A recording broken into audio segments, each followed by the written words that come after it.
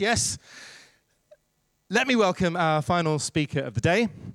Simon Woodroffe will be known to many, if not all of you already. I just want to say a personal thank you to Simon, and I hinted at this earlier because almost 20 years ago, Simon took a call from a random student at Leeds University. He agreed to support one of his events. He introduced him to his business partner, and he's become a friend and a bit of a mentor, although he would never use that word himself ever since. That Leeds student, of course, was me, and that guest speaker is Simon Woodroffe. And let me just say about Simon, he taught me a couple of things in business, although I've never told him this before. He taught me business doesn't need to be boring, it doesn't need to be bland, and it's all right sometimes to be a bit cheeky. He's created some amazing things. Ladies and gentlemen, please welcome to the Elite Business stage, the one and only Simon Woodroffe. Thank you very much. Thank you, thank you, thank you, thank you. Yeah, Ollie, I knew 20 years ago, and he hasn't really changed. I just said to him outside, he said he's become a little bit more gravitas. But I knew him, and 20 years ago, it took me back because it was just when the entrepreneurial thing was started. You know, so we were almost, before that, you know, people like us, and I used to sit in seats like this. I was here, dirty bastard, he said. You know, it was a sort of spivvy, and suddenly it became cool. And Ollie was around at that time. He was just a young guy, and we started doing this television stuff. And I always used to say, we're the new celebrity chefs, you know, and it sort of started to happen. And it was a very, very exciting time. And, you know, I'd sort of just opened Joe's Sushi 20 years ago, I suppose. And, but, you know, my ride to get to that point had been quite a kind of rock and roll of a ride. You know, I actually left school with 2 O-levels. Anybody get less than 2 O-levels in here? Yes! You know. And I think that to go off and do difficult things, which by dint of sitting in this room, you are thinking about doing or already doing or in the midst of, to go off and do something that is a bit like going into a war, you know, to actually, you know that you're going to have sleepless nights, you know that your fear level is going to be up here, you know that you could succeed, you know that you could fail, probably statistically more likely to fail, not such a bad thing to do. But there has to be something, just observe yourself for a second.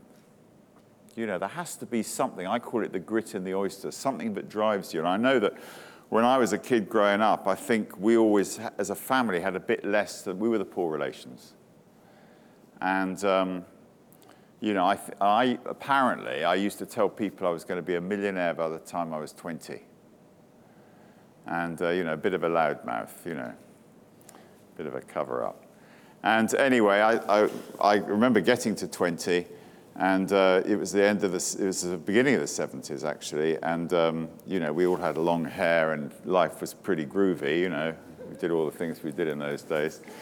And I remember thinking to myself, you know, I think I'll put off being a millionaire till I'm 30. And then I got to 30, and we kind of went on, like, went through the drama. Who's in their 30s here? Quite a few of you, you know. But it's the hardest decade of the lot. You know, and I remember going through my 30s and getting to 40 and thinking, it was a sort of tear your hair out moment. I thought, I have completely forgotten to become a millionaire. And I dare say that a few of you have that feeling of a call to action. You know, that suspicion that you could do something more in this world. You know, I always used to think that when I was, you know, a kid at school, that the people who went out and did difficult things were very special people. But actually, I've learned, you know, business is pretty simple. The hard bit is people. And the hardest one of the lot is us, what we're doing. And I'll put business to bed. This is Felix Dennis, and it goes like this. Ideas, we've had them since Eve first met Adam. But take it from me, execution's the key. Good fortune, the truth is, the harder you work, the more that you sweat, the luckier you get. The money, go find a likely investor to get what you need, you toadies to greed. The talent, go find it, but first wine and dine it. It's tedious work with a talented jerk. To win it, you've got to be in it, but never be late to quit and cut bait. Expansion is vanity.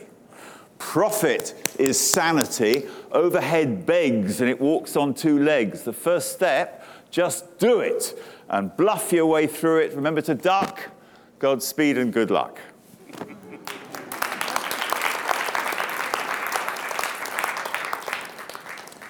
And I was early 40s, and I was in what I described as a sort of comfort zone, that I could earn a living just about, but I thought I could do something more than that, and I didn't like working for other people.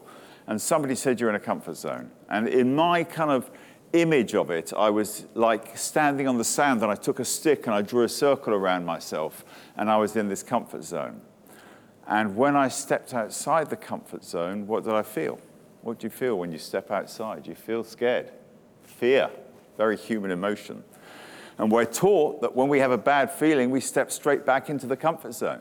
But I learned that if you stay outside the comfort zone, which is what you're doing here to some extent, you're taking the first step, or you're maybe further along the way. But when you stay outside for a reasonable period of time, like the pebble dropped into the lake and the ripples going out, your comfort zone gets bigger. And I determined at the age of 40 that I was going to go and do something else. I'd been in all sorts of things. I'd left school with 2 O-levels, as I said, and I was a roadie. Everybody said, you know, if you're going to go and work, go do something that you enjoy. And I couldn't think of anything that I liked about work except rock and roll music. You know, so I went out on the road as a roadie, and I became a stage designer. I got to Live Aid in 1985, which is a big year for me, because I remember looking around and suddenly all these sort of highfalutin designers were coming onto what had been my patch doing these rock shows. And I thought, I've got to get out. I'm sure none of you have ever had this thought. I thought, I've got to get out of this business before I get found out. And I was lost for the second time in my life. I got lost a third time, and then I got lost in my early 40s again.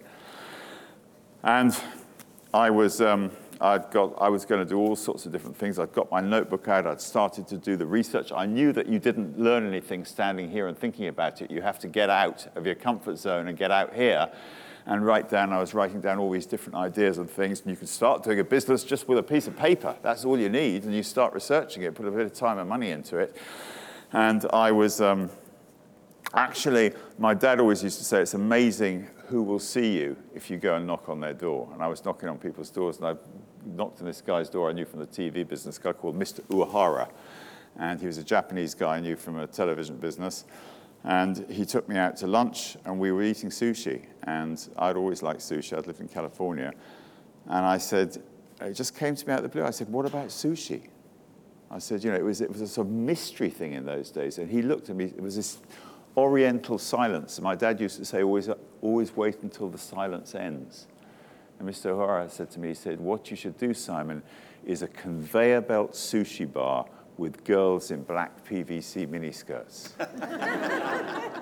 And we never did the miniskirts, but it was a moment for me. And it was before the internet. And I went out to research this ideas. We've had them. He first met Adam, but take it from me, execution's the key.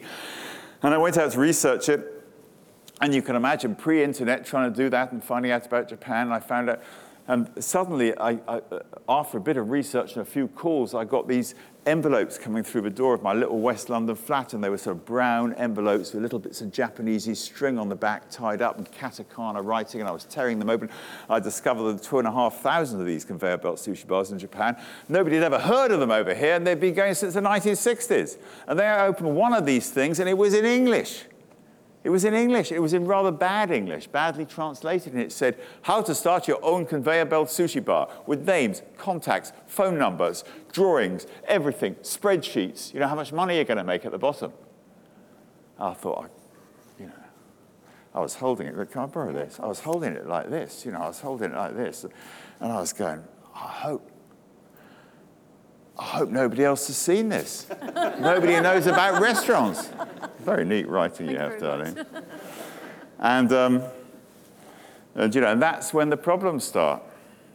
That's when that voice, I'm sure none of you have that, but I have this voice in the back of my head that starts up because, what are you dreaming about? You can't even get washing up done in the morning some mornings, what.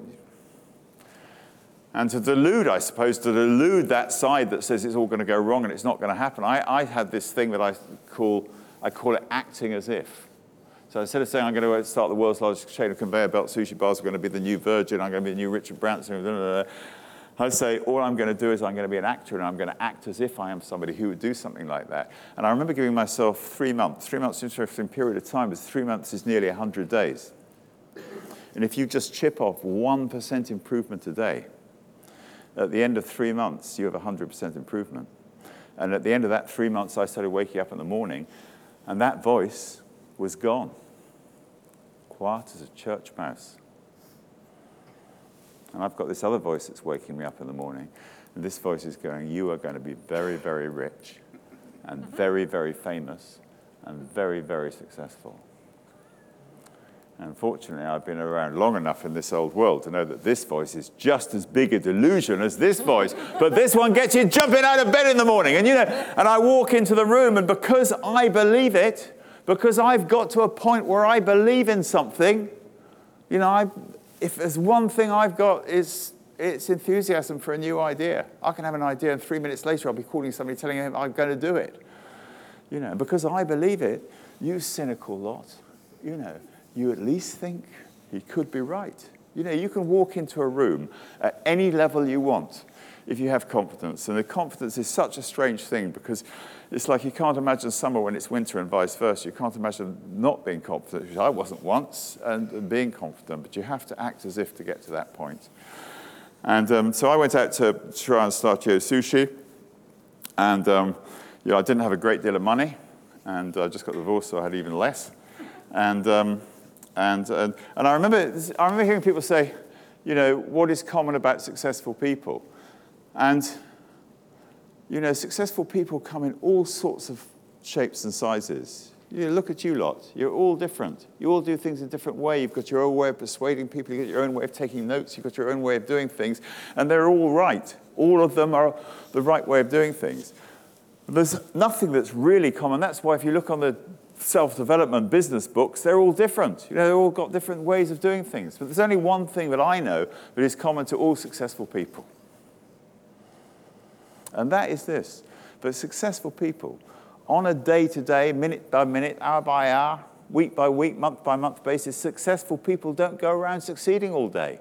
Successful people fail. They're willing to step out of this comfort zone and do something and fail. And I remember thinking to myself, well, I need money, and I need a site for my first Yo Sushi, which has become known to by then.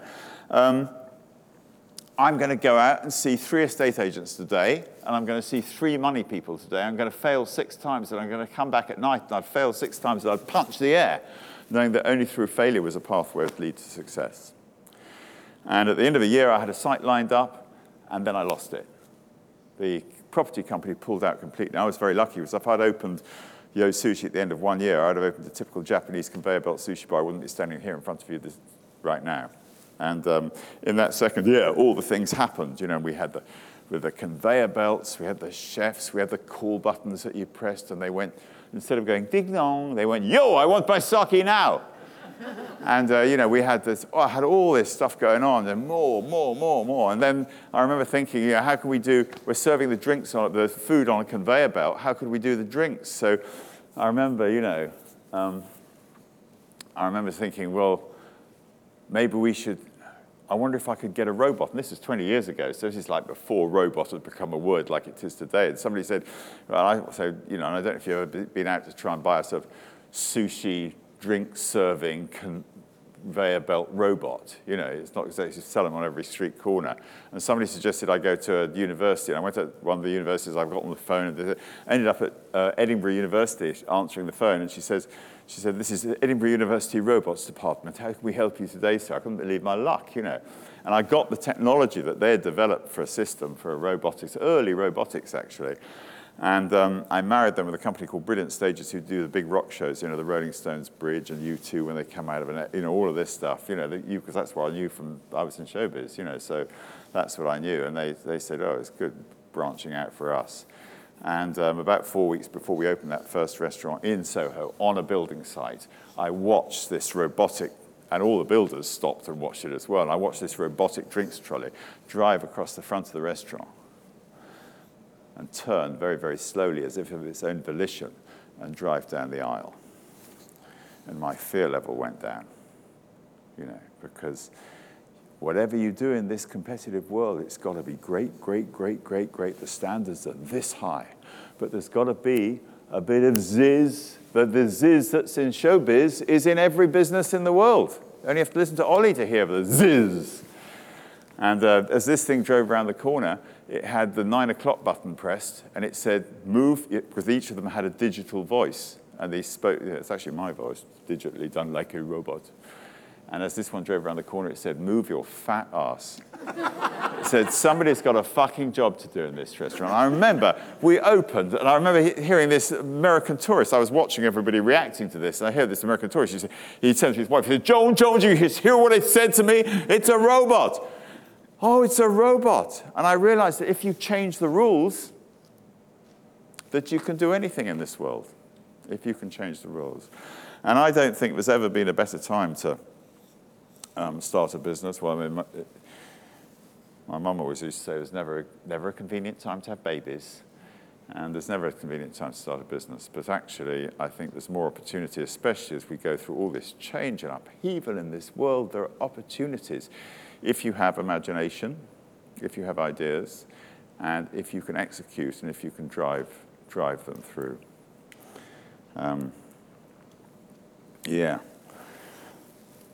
Yeah, it's a pretty good time. So anyway, we opened that restaurant, and the first week nobody came because I didn't have any marketing money. And in fact, I'd always said to people, ironically, and I still believe it to this day, for real startups, forget the marketing. Stop marketing. Spend all the money to do something really, really interesting and really good, and then let people find out about it. And it took 2 weeks of us I pulled the things down. We were in the middle of Soho in Poland Street, actually the side street, and I'd covered up the wall with all these orange writings, and I wouldn't let anybody look inside. When you took it down, you look through the window, you think, what is that? Is it a restaurant? Is it a factory? What is it? And nothing happened, and nobody came. To the point that I even got somebody to go and stand with one of those sushi things on Oxford Street. Oh, how embarrassing when I think back about it. But the second Saturday, I came upstairs, and there was a queue down the block. It was right to there. And that queue lasted for 5 years. It's like having a hit record. It was unbelievable. It's like taking off very tight shoes at the end of 2 years. Relief. And yeah. The money was rolling in, and I was running the business, so the money was rolling back out again. And I'll come back to that in a moment. But on the front door of that restaurant, it said Sony, Honda, All Nippon Airlines. And I'd got 3 sponsors, but all they'd done is Sony had given me some free televisions. Honda had lent me one Honda Gyro Canopy motorbike. And I remember writing them saying, I'm so grateful to you for lending me this motorbike on test that I'm going to make you my official sponsor. And if I don't hear back from you in the next 7 days, I'll assume you agree. Of course, they're a big company. They never wrote back. So, I had the Sony, Honda, All Nippon Airlines. They upgraded me once. That was it. But it sounded pretty cool, And it was on the menus. Have you ever been to a restaurant that's got all these sponsors all over it? And we opened, and I'd had these private investors, and these private investors, I opened, they wouldn't put their money on the table before I opened, I put everything I had on the world. I got some very expensive leasing. I had a government loan guarantee scheme. But the investors who were going to put up the proper money, I managed to get this thing open without them arriving. They were saying, oh, we'll do it next week, and they never did a cash pick. By the time this Saturday arrived, I wasn't going to give anything away to them. And I remember going, I had an idea. I thought, I'm going to go and ask the suppliers who I owe all the money to, who had been doing the building work, I'm going to ask them if they'd lend me the money to pay their bill. And I remember putting it that way to them as a sort of a bit of humor that never went amiss. And this guy, to my absolute amazement, 2 weeks later, he came back and said, our company is prepared to give you some extended credit. And that's actually how I financed Sushi. And these people, these private investors, by this time wanting to sort of check that they were out of it. It was a very satisfying feeling. And I asked the guy, a couple of years later, I said, why did your company do that? He said, well, our managing director, building company, right? He said, he's a hard nut, no messing around. He said, he stood up in our board meeting, and he said, I went to that Sushi, very, very good at his. And he said, I think we should do this. I think we should give him extended credit. It's going to lead to other things, and it's very, very good for us and for our profile and everything like that. It's getting a lot of attention. And he said, and anyway, he said, the money is totally safe. You know who's behind them, don't you? Sony, Honda, or Nippon Airlines. So as Mick Jagger said, you can't always get what you want, but sometimes you get what you need. Life is what happens while you're busy making other plans. And then we got a call from Harvey Nichols and Selfridges, and we started opening. And I make it sound easy, but it wasn't. It was tumultuous. It was 40, 18-hour days, and people walking out, and all sorts of difficult things. But it looked good on the outside, and people were coming. And, the second restaurant is like having a second record and, all of that stuff. And I bought in, we had an operations director until quite recent, until a couple of years ago, has been the MD of Sushi for many, many years. And did a lot of the best things for Sushi. And I remember going to an awards show. The Cateys is what they have in things. It's like the Oscars of catering. And, I was never really a restaurateur. I was more of a businessman doing lots of different things. Robin Rowland was a real restaurateur, and he helped me build it really. I mean, he did a lot there. And I remember we were sitting at the table, and they all wanted me to go up and talk on the stage to the Cateys, so do a thing. And Robin said, why do they always ask you to go up? I said, because Robin, if you went up, you'd talk about the like-for-like figures for last year, and it's boring, And he said, yeah, you're right, So, if you can present yourself, the presenters who don't do it my way, they're quiet and sensitive, different ways of doing it. But anyway, we went into, after 5 years, we needed money, and it wasn't all easy. It looked good on the outside, and so we went into, the thing that I'd always dreamed about, which is to sell to a venture capitalist. And I went through all that whole venture capitalist thing and the lawyers and this, that. We ended up in a lawyer's office. I had to sign 39 documents. And I hadn't really believed it was going to happen. Robin had led the cavalry charge because it's my own money and it's everything I had in the world on the line. I still own 90% of the company at that stage. And I went into this meeting, and suddenly all these lawyers who'd been absolutely awful turned into very nice people. They opened the champagne. We had a few drinks.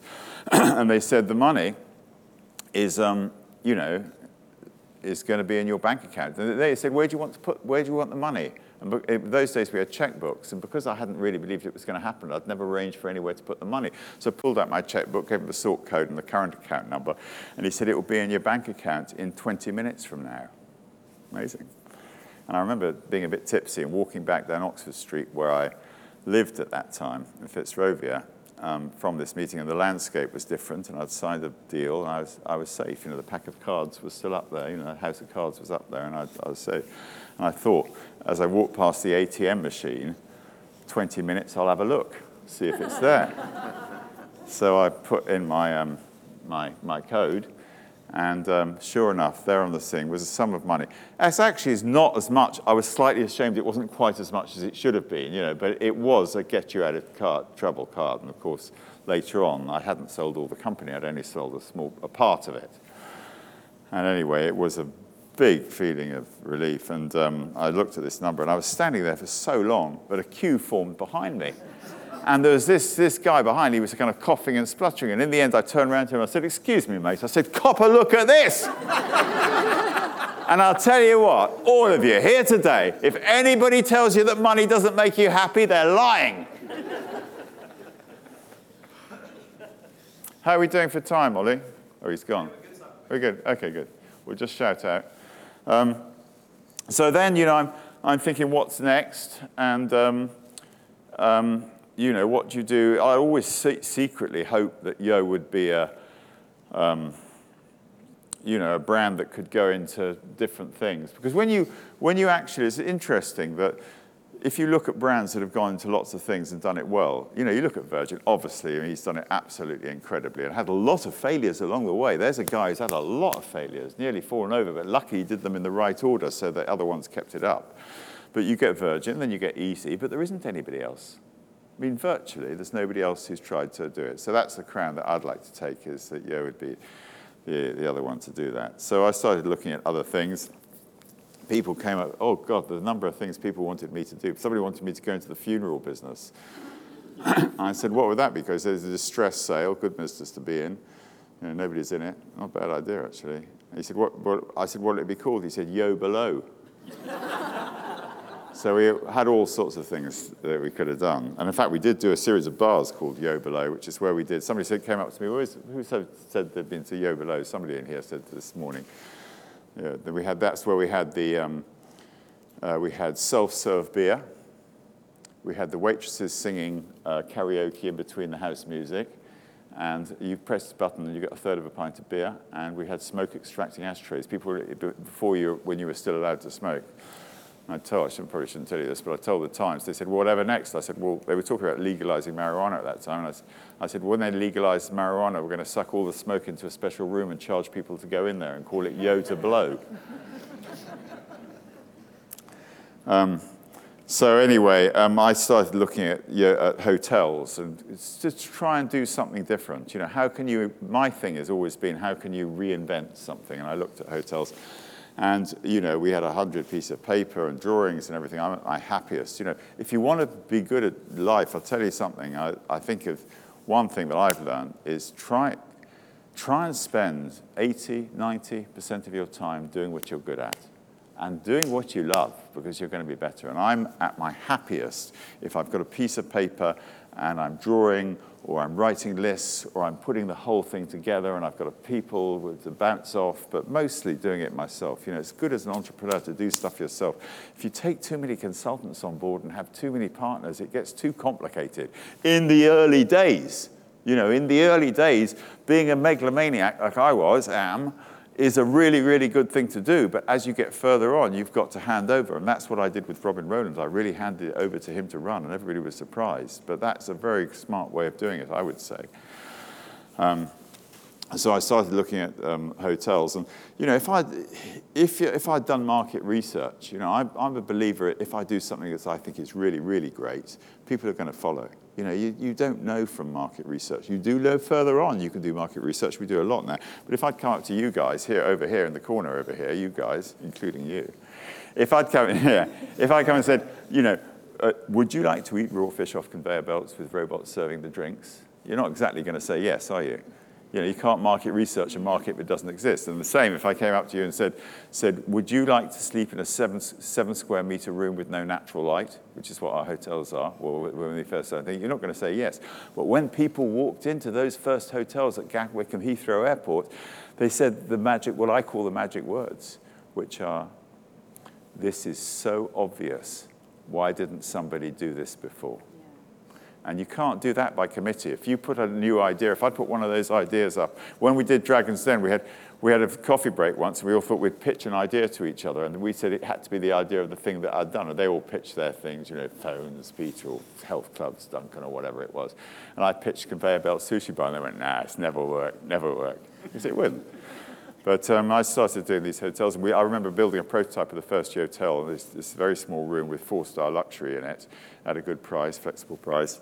And we walked in and we went, it could be smaller. And so today we can do 2 hotel rooms for every one. And people, you know, it's really taken off around the world. So that's been pretty exciting. And then I started looking at homes, and Yo Home is the thing I'm doing at the moment, and we're on our 4th prototype now. You know, to really get to market, once you get to market with a completely new product, you're in a race. So to try and get something really proven and really developed, I like building things, but to prototype and get something very, very good so that it blows people's minds in my 60s vernaculars when you actually launch it. That's what we did with the hotels. That's what I'm doing with Yo Home at the moment. Studio apartments that can transform, so the whole room is a bedroom, and the whole room is a sitting room, and the whole room is a dining room, and the whole room is a party room, and the whole room is a kitchen. But in each of its states, it feels like it's that room. And you know, not everybody would want to live that way, but I think they will. And then, so that's the thing that I'm doing at the moment. And then I wanted to do floating islands. You know, one of my things about Yo was that Yo wants to give to everybody what rich people have, metaphorically speaking. You know, to bring the price down of things. So what do rich people have islands, private islands. So I wanted to do floating islands. So when you drive into the bay, you see a floating, you see what looks like a real island, but it's actually floating, and it's made in a factory, and it's delivered at a good price because you're mass manufacturing them and put them into bays, protected bays all over the world. And I went to the Bahamas on a holiday, and I thought this is the perfect place because it's very easy to get to. And I thought this is the perfect place to do it. And I found an agent who said, yeah, I think the Bahamas government would support something like this, but what you should do is to buy a real island first. That's a stepping stone to doing it. I said, no way. There's no way that I'd buy an island. And 3 months later, I bought this island. I offered him half what he was asking for it. And he said, they'll never take it. And I said, well, that's it. Take it or leave it. And they said, yes. And so I've ended up with this island. And actually, I will do the floating islands one day, but I'm obsessed with this island. And what's it called? It took me ages to get to it. It's called Utopia. Oh. And so I hope that, I'm going to finish up and then we'll have some questions, if that's okay, Ollie.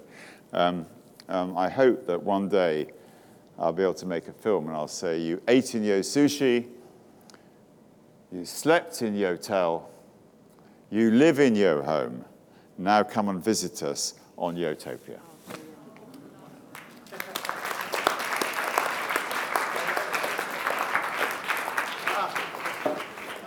Wasn't that fantastic? One more time for Mr. Simon Woodroffe, yes!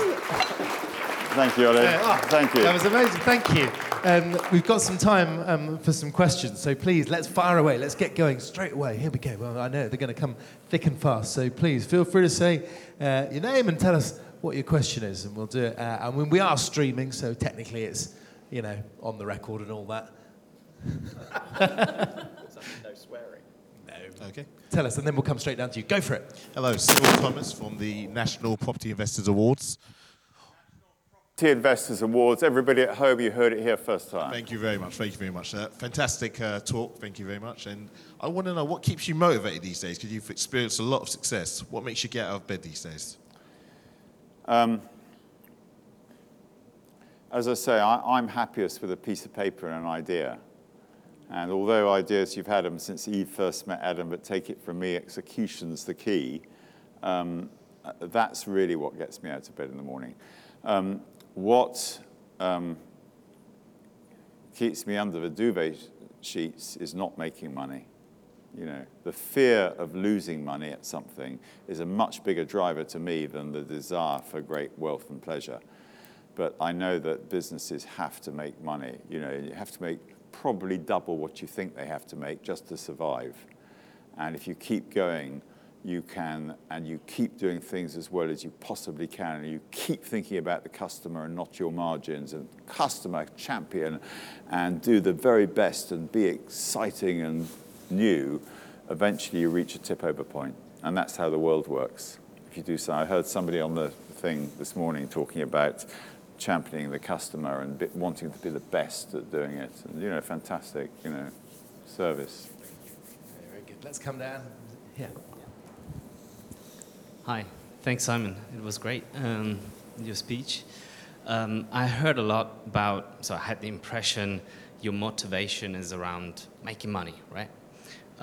We had a lot of speeches today around talent and the value of people as an asset for organizations, and that people need a real purpose to be connected to a business strategy and to get to business results. And I wanted to ask, anything else? Like, what is your purpose, or was your purpose in creating your businesses?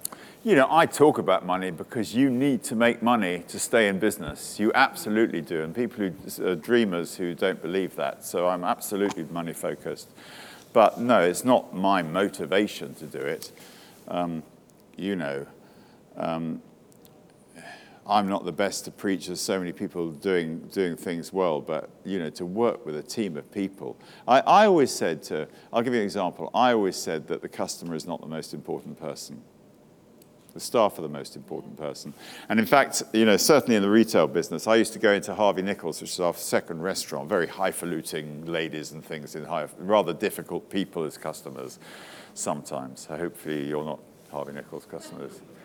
And I used to go in and get everybody G'd up before the service. And I'd say something like, look, these people are quite difficult customers. So if there's any problem, give them a free beer, give them a free. You're empowered to do that, direct to the customer there and then, and really be generous in that respect. And remember that if they're being difficult with you, it's not about you, it's about them. It probably comes from their childhood or something. And I said, but if they're really, really, really, really, really rude, tell them to fuck off. We don't want your sort around here, and I'll support you. And my staff used to go, what? What? He's telling us you can tell the customers to fuck off. But nobody ever did it, ever. But they knew that they could. Wonderful. Other questions? Yes, let's come right over here. And I'm looking around as well. Please.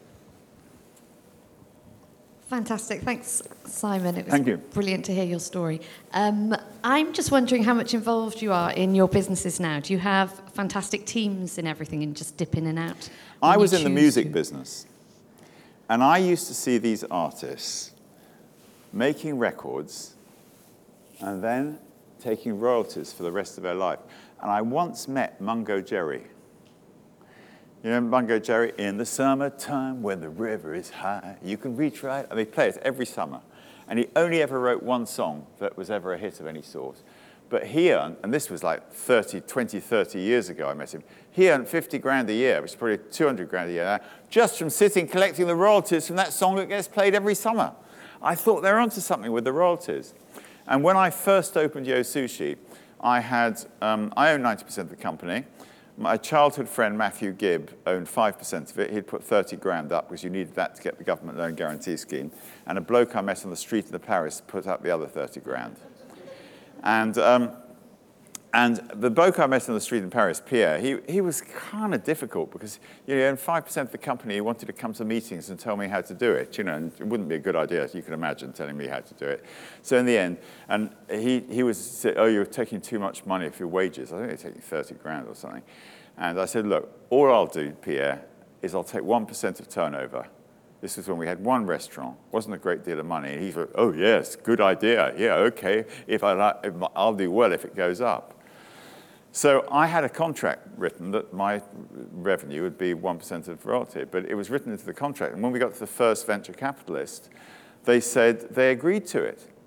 Beyond belief, really, they've agreed to it. So I've had a royalty from Yo Sushi since day one. And now, of course, it's a very large company, and it's a very, very nice royalty. So no, I have no control over Yo Sushi whatsoever. I have a very nice relationship with them. I think they're fantastic in what they're doing. And I do try and help from time to time, but I have a royalty that's flowed through. And I've done the same with the hotels. I sold the hotels 2 years ago to do the same thing. And so that's become my model. My model is you build something, you take a royalty and move on to the next thing, because I'm good at starting things. I'm good at starting things, getting people enthusiastic, getting people going, and then I'm good at publicizing them later on, doing what I'm doing here. What a great question. Thank you. Gash, how do you manage a busy mind? Because you have a lot of ideas, a lot of creativity. I struggle with, generating a lot of interesting ideas, but how do you channel it and how do you focus it? Well, there's two sides to that, I would say. One is, how do you focus a busy mind? One is that I think I alluded to it earlier, but I think you can start a business in an instant. If you have an idea for a business, you can take a page of that notebook or 3 pages and start developing what it would be if I were to do it.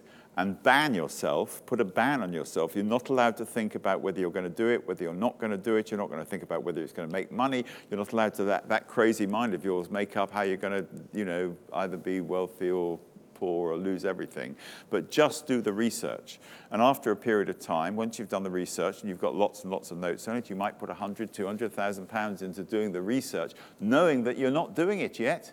You're just going through the research process. So I think that's one way to focus a mind, because then you can have several things on the go, and they're fun things to wake up to, because you want something that you can get out of bed every morning, because I want to get that written down and get it all drawn or whatever you do. And the other side to it is that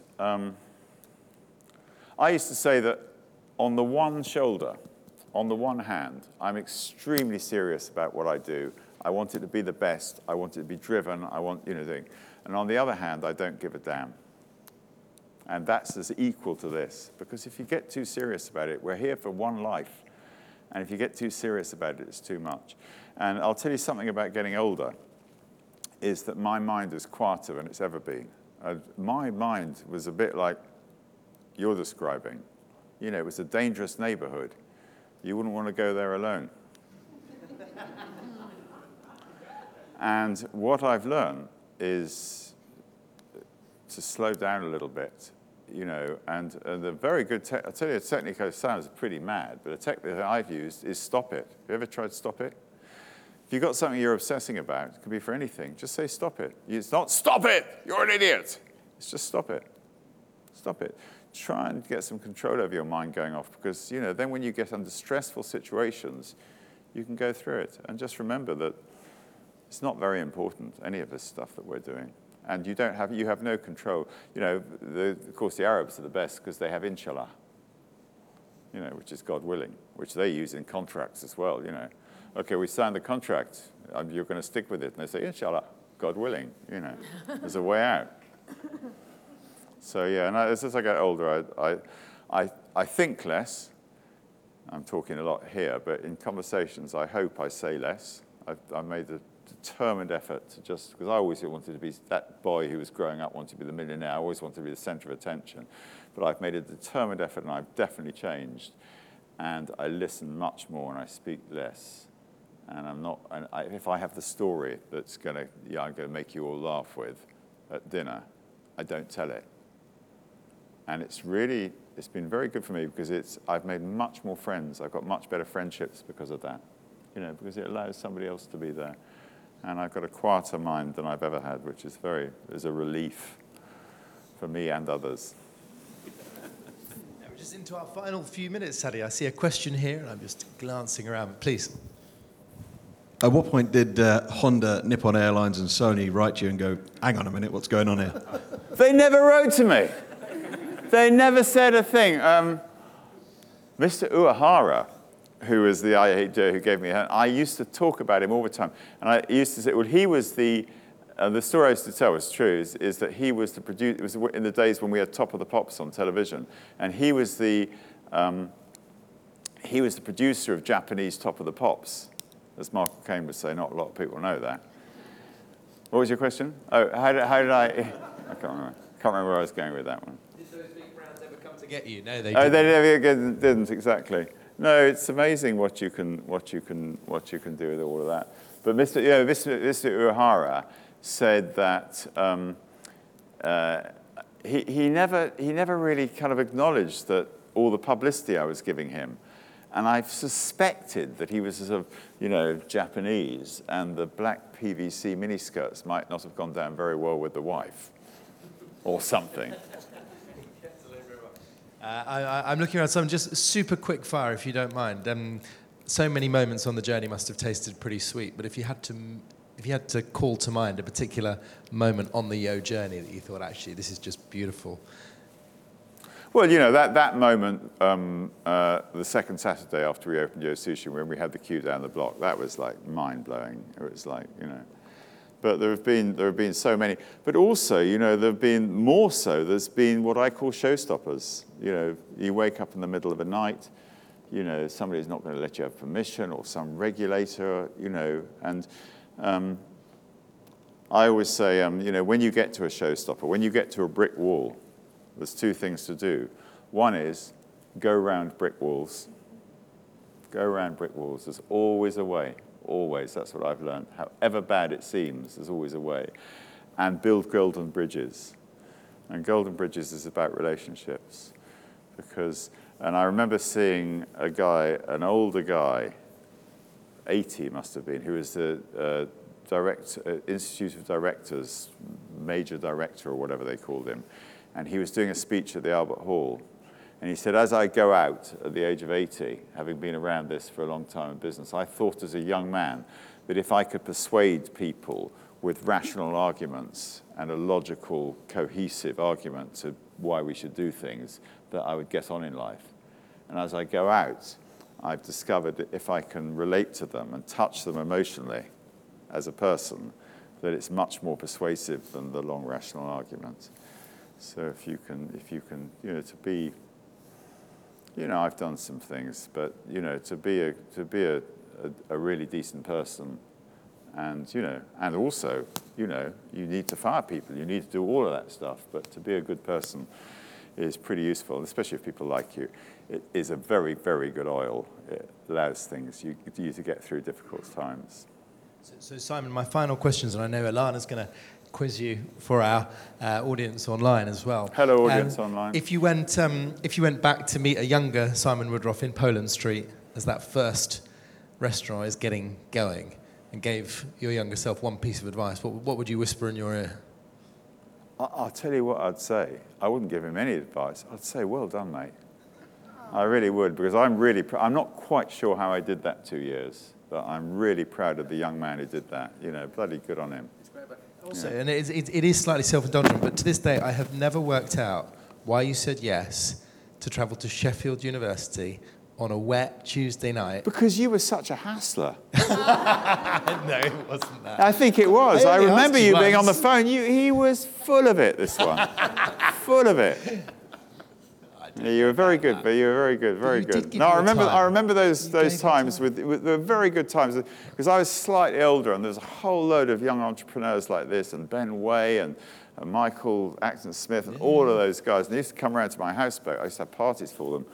And it was a very exciting time. The television was interested in us, and then, Dragon's Den I very nearly didn't do, because I didn't have truthfully, I didn't have a great deal of money when I did Dragon's Den. But the thing about money is that everybody either exaggerates how much they've got or minimizes it, one of the two.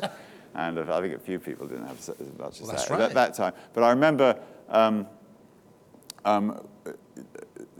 they did a pilot of it, and I was kicking myself because they wanted me to go on it. And I said, no, I'm not going to do it. I didn't want to spend all that money. And I was kicking myself. And then I got a call from the BBC saying, we've had somebody drop out the pilot. They're not working. There's a spare seat. Would you come and do it?